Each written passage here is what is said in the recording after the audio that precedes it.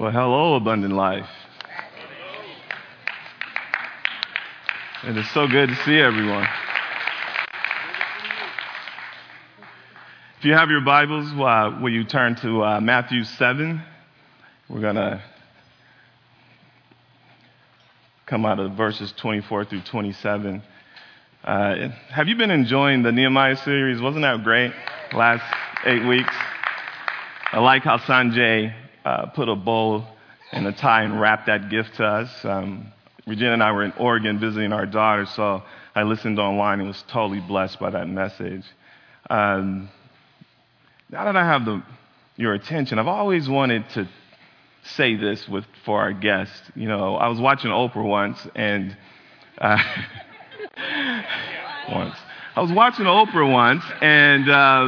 okay, more than once. I was watching Oprah, and there was a show where these guests thought they were coming for one thing, but, you know, she began to say, you get a car and you get a car. And they were just screaming and hollering and hugging each other. And I was like, what does that feel like to be able to give gifts away like that just makes people shout? Well, special guests, we don't have a car for you. But what the Abundant Life family can offer you is a gift that is imperishable. And it is in the person of our Savior, Jesus Christ. God so loved you that he gave his only begotten Son, and that whoever believes in him will not perish but have everlasting life. And that's our gift that we can offer you. We love him so much. He is the only person that every knee will bow and every tongue will one day confess that he is Lord. So if you're not saved, the best thing that you can do is not leave here until you settle that question in your own hearts. And you might just not be, our special guest here might be saved. It might be for anyone here. If you don't know Jesus as your personal Savior, please ask the person next to you, how do I get to know Jesus, the person of Jesus? I see some of my brothers in Christ looking at me going, you watched Oprah? Let me explain that. I was trying to put off my carnal nature and walk in the Spirit. And when my beautiful bride said, hey, honey, can you stop watching football and watch the Oprah program with me? So since I'm trying to stop my selfishness and my greed, I submitted to her. And that's the only reason why I watched Oprah. Just thought I'd bring that up. Come on, David. Give me my man card back. Will you pray with me? Heavenly Father, there's so much to be sad about, so much to grieve. And in your word, you said laughter is medicine to the soul. And it's so good to hear our brothers and sisters laugh. We do know that evil is prevailing. Sin is rapid. People, Father, need you. They need the light.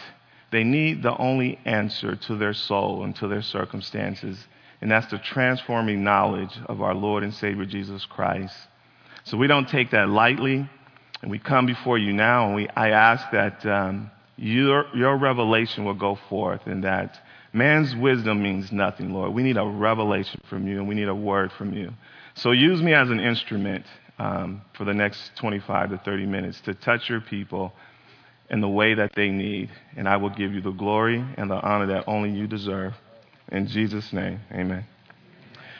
So I'm pretty excited to talk to you because I got with the teaching team about 5 months ago, and we get together and we collaborate, and I said, this is what God has put on my heart. He has put a burden on my heart to teach out of the book of Hebrews. My Bible study group and I, we went through all the chapters, and it really transformed my thinking again. But actually, it started with one of the first messages that Brother Arshell spoke almost 11 months ago in January. If you recall, back in January, I started out teaching a sermon called Intimacy with God. And then Arshell came behind that message and talked about the hand of God. That message touched me so much that I began to say, Lord, what is your hand on my personal life and on the life of Abundant Life? I want to see your hand this year. And what he has showed me was that Abundant Life is becoming a house of worship and a house of prayer. And when that begins to happen, Satan gets nervous. The Lord has told me in my heart, he doesn't care about our programs. He doesn't care how many times we do Bible study. Satan doesn't care how many groups you're a part of, your growth group. All of that is good. But when God's people begin to take worship serious, and when God's people take prayer serious, things will change in the Silicon Valley through Abundant Life, through God's people like never before. And so I was like, hey, brothers, this is what I want to talk about. I want to talk about the book of Hebrews, because I believe when the apostles got the message of the old covenant being gone and the new covenant coming through the death, burial, and resurrection of Jesus Christ, it changed their world so dramatically that it became their number one message. And it became their number one priority to impact their culture. And I said, what is wrong with your church, Lord? How come we're not impacting your culture? And out of the book of Hebrews, I got so many principles. And then I said, well, hey, John, what are you thinking about? And Emmanuel, what are you thinking about? I don't want to use any bullying tactics. I want to collaborate. And so submitting to John and Emmanuel, I think God gave them a powerful word about Nehemiah and the rebuilding. And that series actually touched me as well. And I want to kind of piggyback on it, but in a different way. So turn with me if you have it. Let's get into the book of Matthew and get into God's word. All right, starting with verse 24. We know that this is the Sermon on the Mount, Matthew 7. But Jesus finishes off in verse 24, and he says this. He says, anyone who listens to my teachings and follow it is wise, like a person who builds a house on a solid rock. Though the rain comes in torrents and the floodwaters rise and the winds beat against that house, it won't collapse because it is built on a bedrock.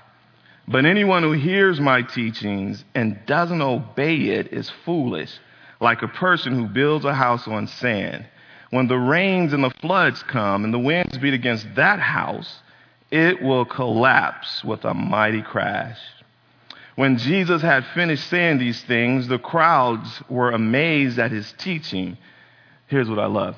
For he taught with real authority, quite unlike the teachers of the religious law. One of the things that I want you to, if you are highlighting, I want you to underline the two types of houses, one that is built on sand and one that is built on the rock. I've titled this message, No More Sand Castles, Jesus Christ plus nothing equals everything. Where am I going with this? If you recall, I talked about how Arshel spoke about the hand of God. And I noticed that we started out talking about that vertical relationship. I talked about the intimacy with God. He talks about the hand of God. For the next 3 months, under the inspiration of the Holy Spirit through Francis Chan, we went into a series, the teaching team, called the One Another series. And so after we finished that One Another series, I can see how the hand of God is always on our lives. And if we put him as our first priority, that vertical relationship should extend and impact that horizontal relationship with others. And if you notice this cross behind us, the vertical relationship is longer than the horizontal. So it kind of tells us that the more we stay and connected to our God, the better we should be able to serve one another in love. And I was so excited about what God was doing. As we entered into the Nehemiah series, I couldn't connect the dots of how I wanted to use that with this message. And I just said, Lord, help me. I want to be inspired by you and you alone. I don't want my wisdom. I don't want man's wisdom. I don't want to read any books. I just want to bask in your glory and hear you give me a word for your people. And when he had shown me through the Nehemiah series, John started off beautifully. He talked about the walls being torn down. And then when the walls are torn down in your life, you're acceptable to the enemy's attacks. And I said, wow, that's good, John, that's good. And Emmanuel talked about we should understand the ways of the Lord. But then Sanjay came and he helped me with the Holy Spirit. He moved him and he talked about Babylon versus Jerusalem. And he talked about how Babylon is now entering into the church. And it was exactly what the Holy Spirit was bringing me to speak to you about. We are the building, folks. It's not about abundant life in this address here. It is about you and I. We are the temple of the Holy Spirit. And if we're not built on a solid rock, if we have sandcastles in our own belief systems, how can we impact the world? We are the church. We are his holy temple. And so here's my case study for you today. Even though you accept Christ as your personal Savior, and that is the first start, and now you have this solid foundation, have men come in, either knowingly or unknowingly, and has put sandcastles around your belief systems. Because I'm thinking it happened in Paul's day, and I'm going to prove it through Scripture, and it is happening in our day. And to me, it is the number one cause of why we, as Christians, who have the answer to a dying, desperate world, why we haven't made impact. And it's because we have sandcastles around our belief systems. Now, here's where I want to go. I want to take you to Hebrews, the 10th chapter. And I'm just going to read. So I know that like I said, I can only talk no more than 30 minutes. So let me just go through these scriptures really quick, and you can go back and digest them yourself. Hebrews 10, verse 1. Check this out. The old system under the law of Moses was only a shadow, a dim preview of the good things to come, not the good things themselves. The sacrifices under that system were repeated again and again, year after year. Listen to this. But they were never able to provide perfect cleansing for those who came to worship. If they could have provided perfect cleansing, the sacrifices would have stopped. For the worshipers would have been purified once for all time, and their feelings of guilt would have disappeared. Listen to this. But instead, those sacrifices actually reminded them of their sins year after year. Here it is. For it is not possible for the blood of bulls and goats to take away sins. I think it needs to be noted really quick before I continue to read. God had a blood economy when it came to dealing with the sins of people. It is not your confession of sins. It is not your worship. You could say, Lord, forgive me, forgive me. Under the old law, he'll go, thank you. Where is the sacrifice? Where is the sacrifice? I say that because a lot of us have these sandcastles, and we think that is part of our effort that brings us in right relationship with God. Let's keep reading. It goes on to say, he actually says it. He says, that is why Christ came into the world. He said to God, verse 8. Is that verse 8? I can't see. Thank you. You did not want animal sacrifices or sin offerings, but you have given me a body to offer. Listen to this. You were not pleased with burnt offerings or any other offerings for sin. Then I said, look, I've come to do your will, God, as it is written about me in the scriptures. For Christ said, you did not want animal sacrifices or sin offerings or burnt offerings or any other offering for sin, nor were you pleased with them, though they are acquired by the law of Moses. Then he said, look, I've come to do your will. He cancels the first covenant, that's important to remember for this message, in order to put the second one into effect. For God's will was for us to be made holy by the sacrifice of the body of Jesus Christ. Listen to this, once and for all time. We got to say hallelujah to that. Under the old covenant, the priest stands and ministers before the altar day after day, offering the same sacrifices again and again, which never could take away sins. But our high priest offered himself to God as a single sacrifice for sins, good for all time. Then he sat down in the place of honor at God's right hand. There he waits until his enemies are humbled and made a footstool under his foot. Isn't this great? For by that one offering, he made perfect those who are being made holy. Listen what the Holy Spirit does. And the Holy Spirit also testifies that this is so. For he says, this is the new covenant I will make with my people. On that day, says the Lord, I will put my laws in their hearts. I will write them on their minds. Then he says this, I will never again remember their sins and lawless deeds.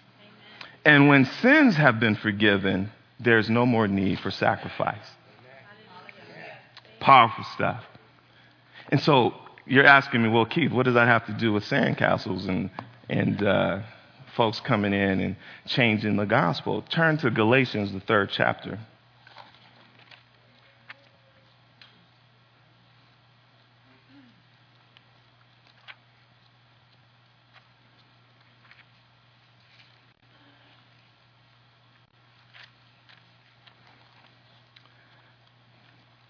I think that as we turn to Galatians, the 3rd chapter, I was talking to my sister Carol about this message.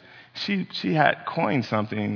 We don't remember who it was, but I love what she said. She says, Keith, this is going to be an awesome message because I read something about man, and man has an incurable disease for religion.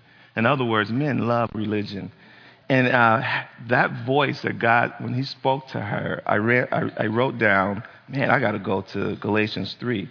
Here's where sandcastles began, and here's what the apostles had to deal with. Listen what Paul says in Galatians 1. O foolish Galatians, who has cast an evil spell on you? For the meaning of Jesus Christ's death was made as clear to you as if you had seen a picture of his death on the cross. Let me ask you this one question. Did you receive the Holy Spirit by obeying the law of Moses? Of course not. You received the Spirit because you believed the message you heard about Christ. How foolish can you be? Here's where it gets good. After starting your Christian lives in the Spirit, why are you now trying to become perfect by your own human effort? Did you hear that? Why are you trying to become perfect by your own human life? That's when religion hits. You know what we say? The new covenant doesn't talk about you have to give 10%. It just doesn't. It says be a cheerful giver. But we believe, we've heard erroneous preaching, and I'm not trying to knock our brothers because we all are growing. And I'm not perfect, and I might say things that you will write and go, you were crazy. I heard that message, and God bless you. I will take it and whatever it's worth, either it will bless me or I'll go, okay, thank you. But that's a sandcastle. That is not under the new covenant. God loves a cheerful giver. We can't just take part of the old covenant and bring it into the new covenant.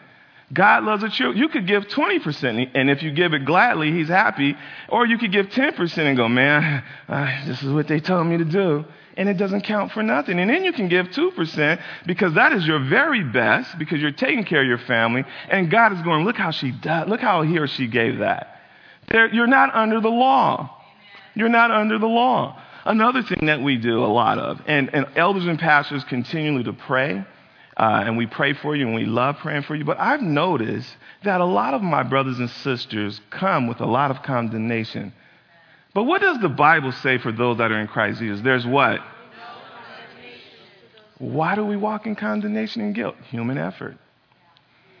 It is Jesus Christ plus nothing equals everything. But our egos will not let us surrender to the fact that we have a loving God who loved us so much. Now, the law, nothing wrong with the law. What the law does, though, is show you your sin. So, Paul was like, the law is perfect, but the law showed me that I covet people, and I want something that's not mine. If it hadn't been for the law, I wouldn't know that I was a sinner. But the problem that we have, brothers and sisters in Christ, is that we live in a fallen world, and because we were in Adam, all of us have adopted Adam's nature. And I remember talking to a person that I was witnessing to, and he goes, that's not fair. I didn't, why am I, you calling me a sinner? I mean, I'm a good person. I go, well, you're born into Adam, and because Adam fell, sin came into the world. I go, I know it's not fair, but it's also not fair that Jesus had to die for it. What one man did, another man, so it kind of equals out. And here we are as Christians. We have the best news in the world. We have the greatest treasure in the world. And yet, our hearts should be grieving. Remember how Nehemiah grieved when he looked at the condition of his people? We need to grieve when we look at the condition of humankind. We need to grieve and say, man, the reason that we're not shocked about what happened in Paris, the reason that we're not shocked when kids go in and kill other kids in Columbine, the reason that we're not shocked when there's police brutality, the reason that we're not shocked when there's divorce and there's disease and there's cancer is because we live in a fallen world. And it's not going to get any better. And then when they see your joy, and when they see your peace, and when they see your marriage and how you walk in love and how you are forgiving, then they say, why are you different? I'm so glad you asked. Can I introduce you to Jesus Christ? This is what we're not doing. We are now judging the church, as Sanjay said, with a Babylon experience. Where is the great marketing program? Who's the great preacher? Who's got the greatest choir? No wonder Satan is laughing at us. No wonder he's not worried about us. I think he went fast asleep. He doesn't even have to worry about God's most important. We're ambassadors. What does an ambassador do? An ambassador represents another kingdom in a foreign country. But because we don't think we live in a foreign country and we're passing through and we're holding on to this earth and everything in it, we can't even represent God's kingdom. You know why? Because we've had sandcastles around our belief system, and we think that our God that we serve is here to make our lives better, make it easier, make it more comfortable. We've been taught this sloppy agape. If I tithe, there's going to be an investment and a return on my investment. And we take all these scriptures out of context, and we have this church that is impotent because it is not affecting the world. Let me give you an example. We can't even witness to people that walk in a lifestyle of homosexuality without condemning them, without throwing the book of Leviticus at them. And I used to be one of them. I used to label sin. Lying is not as bad as murder. Fornicating, heterosexual fornication, having sex outside of God's will, this is not as bad as homosexuality. And we minimize sin, and God said, man, let me tell you something, the wages of sin is death. I'm a holy God. It is so bad, I have to send my only begotten son. Because the blood of bulls and goats won't do it. It has to be the blood of a holy God, wrapped up in human form. You see what I'm saying? Taking on our sins. Why don't we need to just, the Bible tells us to be gentle with all people. All people. Here we are judging sin, and I was judging sin. I don't know if you're saved or not. You could be carnal, but you could have accepted Christ, and you need to be discipled. We take behavior the wrong way, and I did it for years. Behavior is not an indication that you're saved. Now, he says, don't mess with this grace. This grace should not be a license for you to sin. If you have the Holy Spirit dwelling in you, and when you begin to walk by the Holy Spirit, let me tell you the difference between the Holy Spirit and the flesh. And then he goes on in Galatians 5, and you can read it, and he talks about how the Holy Spirit, when he's living through us, and when we are submitted to him, there will be joy, there will be peace, there will be kindness, there will be gentleness. And then when you walk by the flesh, guess what? You're angry, you're gossiping. And so these things are very apparent. And that's the struggle that we face as Christians. But at the same time, I'm getting back to trying to wrap around the Nehemiah series of rebuilding God's house. I don't want us to miss the main message. We're the house. It's not about what are the elders going to do? What's our next direction? You know what it's about? Do you really know what the gospel means? That's what it's about. Do you really know how great we have it? And do you know how to proclaim it? It's not about how many programs we have, who's preaching, who's not preaching. I'm so tired of that. Now, I do know that God has given us gifts, and we need gifted people to elevate us and to equip us in the Ephesians 4 model so that we will be mature and perfect in Christ. That's it. I don't know any other. I know a lot of us sit around and try to go, what do you think is the mission? I just go crazy. This is not Google. God wants us to be like Christ. He just does. I'm not saying that you don't, I don't have a vision, so, sorry. But I think God gives our brothers and sisters visions. But if it's not wrapped around the person of Jesus Christ, if it doesn't begin, and if it's not in the middle, and if it's not in the end, it's just your wisdom. And you become impotent, and then when your favorite person's not here anymore, we have empty seats. Isn't that a shame? Doesn't that insult God? I thought I was on the throne. We start lifting up our personalities, human effort. We start taking the gift that he gave us. That's another one. He gave us the gift. And then we begin to glorify it. Man, he sure can sing. Can he preach? I even said stuff like, I go to his church. I go to such and such church. I'm just so glad he don't strike me dead when I used to say stuff like that.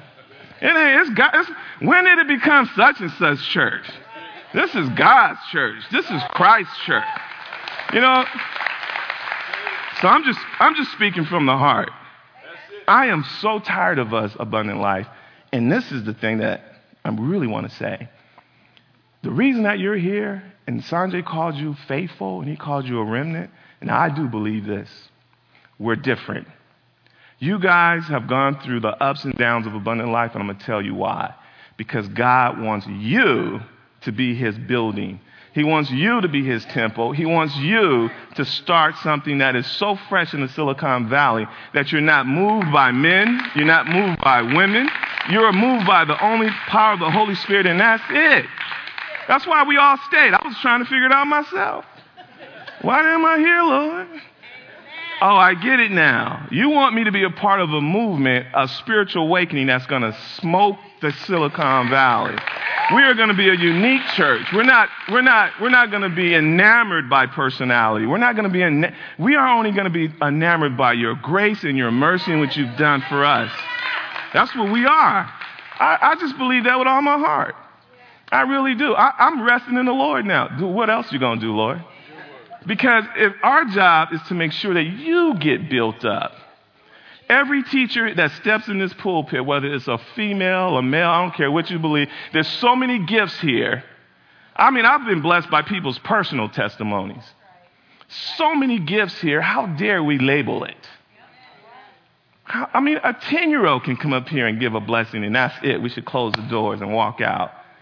Let's stop letting these sandcastles, these false belief systems hinder us.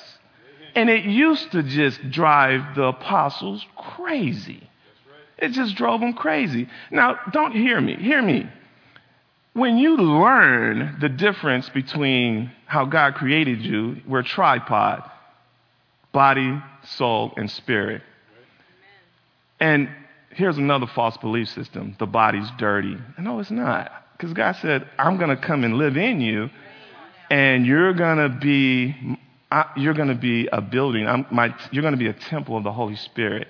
And I'm going to use you as an instrument of righteousness. So how's my body dirty if he's going to use me as an instrument of righteousness? Sandcastles. We need to learn how to walk by the power of the Holy Spirit so that we can glorify God in our word, thought, and deed. As a matter of fact, in the book of Romans, in the 7th chapter, Paul says that we're dead to sin. So you know what shocks me? We should be more shocked when brothers and sisters live a lifestyle of sin instead of that false belief, oh, I'm just a sinner.